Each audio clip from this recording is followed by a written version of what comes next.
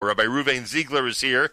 He is editorial director of Koren Publishers and director of trade books. He heads the entire Magid enterprise, planning the publishing schedule and overseeing the editorial board and deciding what to publish. I'm laughing only because I can only imagine how difficult a job you have deciding what comes out and when and why, right? There's a why behind it also, right? There's definitely a why. I can only imagine. I do want to clarify. Yeah, I don't decide by myself what we come out with. We have an editorial board. There's a team, huh? Yes. What does the calendar look like? What are some of the factors that go into figuring out when, in fact, something comes to the market?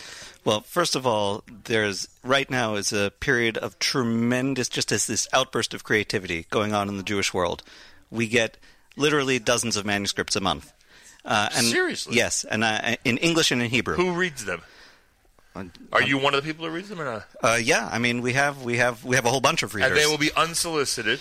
Some people we go out and we solicit if there's an author we're interested in, or sometimes there's a topic we're interested in, and we'll say who could write about this. Right. But we get tons of unsolicited manuscripts from people we've heard of, from people we haven't heard of. Some of those have been published? Yeah, sure. I mean, we do have institutional partnerships, and we work, but we get, interestingly, I mean, I think we get as many in Hebrew as in English. We publish as many books a year in Hebrew as in English. I mean, here we're talking mainly about the English because of your listeners. Sure. One of the things that we're trying to do, actually, is to create this cross-pollination between the English-speaking and the Hebrew-speaking worlds. We're trying, in fact, like when we publish something in one language, very often we'll say to ourselves, is this relevant to the other language? You know, if it's in Hebrew, do you think this would work in English? What's a good example of that? Something that recently has worked in both? Well, first of all, we've been taking authors like, and I'm not going to mention him again because he's going to come up so much, Rabbi Sachs. Right. He was unknown in Israel a few years ago, even though he was the chief rabbi of England, and he was a very famous public intellectual. But the certainly average, better known in the U.S. But the average Israeli had not heard of him because he hadn't published in Hebrew. So we made an effort to start publishing him in Hebrew to build awareness of him. We even took responsibility for putting out his weekly parsha on the internet in Hebrew to build awareness of him, so that when the books would come out, people would know who he was. That's one direction. Also, in the other direction, we have in recent years we've put out books by various Israeli rabbis, Rosh Yeshiva like Rav Sherlo, Rav Yoel Ben Nun we're putting out soon, Rav Elchanan Samet we're putting out soon, Rav Benny Lau, also very people who you've probably heard about who are gaining a presence in America, like Sivan Rav Meir. Sure. We put out her book in English. Mm-hmm. We're putting out soon Rabbanit Yemima Mizrahi in English. She's very popular. Yes, and so we want each side to know. We want to create this cross-fertilization. We have some very exciting books coming out. I can reveal some of the secrets. Yeah, why not? One of our most popular books in the past year was a book by Rabbi Dov Zinger. He's the Rosh Yeshiva. The name of his yeshiva is escaping me at the moment, in Kfar Etzion. And he wrote a very fascinating book on tefillah. What's interesting about it is it's not the history of tefillah. It's not even analyzing, the words in tefillah. It's basically exercises to do to help your davening. Nice. So he starts off each chapter with a quote sometimes from Chassidut, sometimes from a Midrash, from a Gemara. Then he has a thought, and then he has exercises that you can do. He even calls them recipes for prayer. So this is something that people in America started to read this, and they said, why doesn't this exist in English? So we said, let's do it. Let's translate it into English. Amazing. Rabbi Reuven Ziegler is with us, editorial director of Koren and director of trade books. It's no secret that one of the attractions that certain people have had to Koren has been the works of the Rav Soloveitchik, the works of Rav Aaron Lichtenstein, and other scholars who generally are called modern Orthodox scholars. Whether that's an accurate portrayal or not is not for this conversation. Mm-hmm. But that's generally. Tell me about that category and how it's grown over the years. Well, those, you just picked the two authors who are closest to my heart. Right. I devoted about, close to 2 decades to putting out Rav Soloveitchik's writings for manuscript, which is a whole story in itself, and a very exciting experience. I spent more than a decade just having a chavrusa with Rav Soloveitchik every morning with his writings that no one had read besides him and me. So that was quite exciting, and so I'm happy to continue that work here. I did that work before I was working here, but now I'm continuing it here. Also, Rav Aaron Lichtenstein, Mori Varabi. I've been involved in putting out a couple of his books, starting with his first book that appeared in English called By His Light, which I adapted from speeches of his.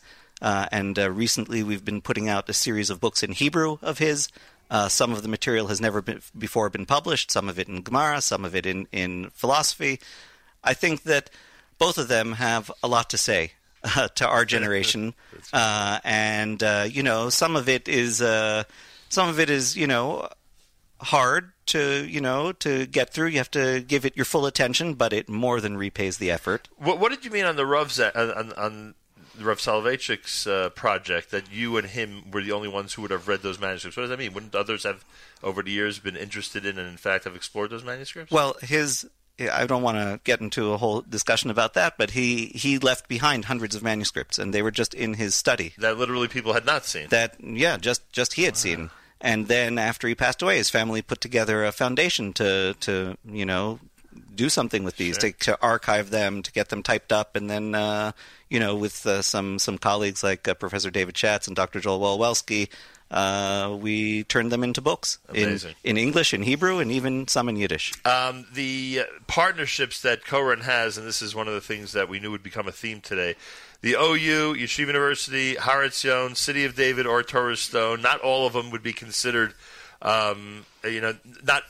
don't always find all these partners in the same sentence, let's put it that way, but Koren somehow has established bridges and relationships with all of them, and each one bringing, I guess, a unique perspective to the world of publishing. Would that be a good way of putting it? Yeah, I think that's one of the things that, look, we are, as you can tell from speaking to every single person here, it's not just a business. It's not like, we could be putting out shoes, we could be putting out, or books, but it's all the same. It's just a business. No, this is very...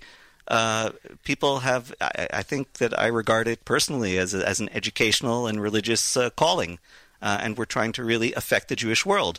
And we're actually much more in touch with the spectrum of the Jewish world than each of the individual organizations. Right. Each one is focused on its particular constituency.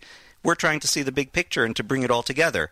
Not only that, but we work with a lot of educational institutions. Now, their focus obviously is on, they've got to educate their students. They're not publishers. But we want to get their message out to a broader public. And we have our people, some of whom you've met, Alex, you'll meet some more later. They're out there, in the field, meeting with rabbis, with teachers, going around the world, speaking to the bookstore owners. And so we're trying to see, how can we bring people together? What do people need? We want to provide them with really substantive, deep, broad, vision of Judaism. I'm sorry. Yeah, and, when we sit in the editorial board meetings, we try not to say, what's my personal taste? What's my personal take? You have to take a step back. And what does the Jewish world need? What does the Jewish world need? And you can learn from the people you meet out in the field. I even learn a lot from speaking to my children. They're a different generation. Right. They have different tastes. They have different interests. And, they're old enough now that they can actually read the kinds of books that we put out. And I learn from them what their generation wants and needs. And what we're trying to do is to provide stuff that we're proud to put out. All right, a pleasure meeting you, and continued success. It's amazing what you're doing here. Rabbi Reuven Ziegler, editorial director of Koren, director of trade books. Hadar Rabah, thank you so much for joining me here today. Much appreciated. It's America's one and only Jewish Moments in the Morning radio program, heard on listeners-sponsored digital radio. Round the world on the web at NachumSegal.com, on the Nachum Segal Network, and, of course, on the beloved NSN app.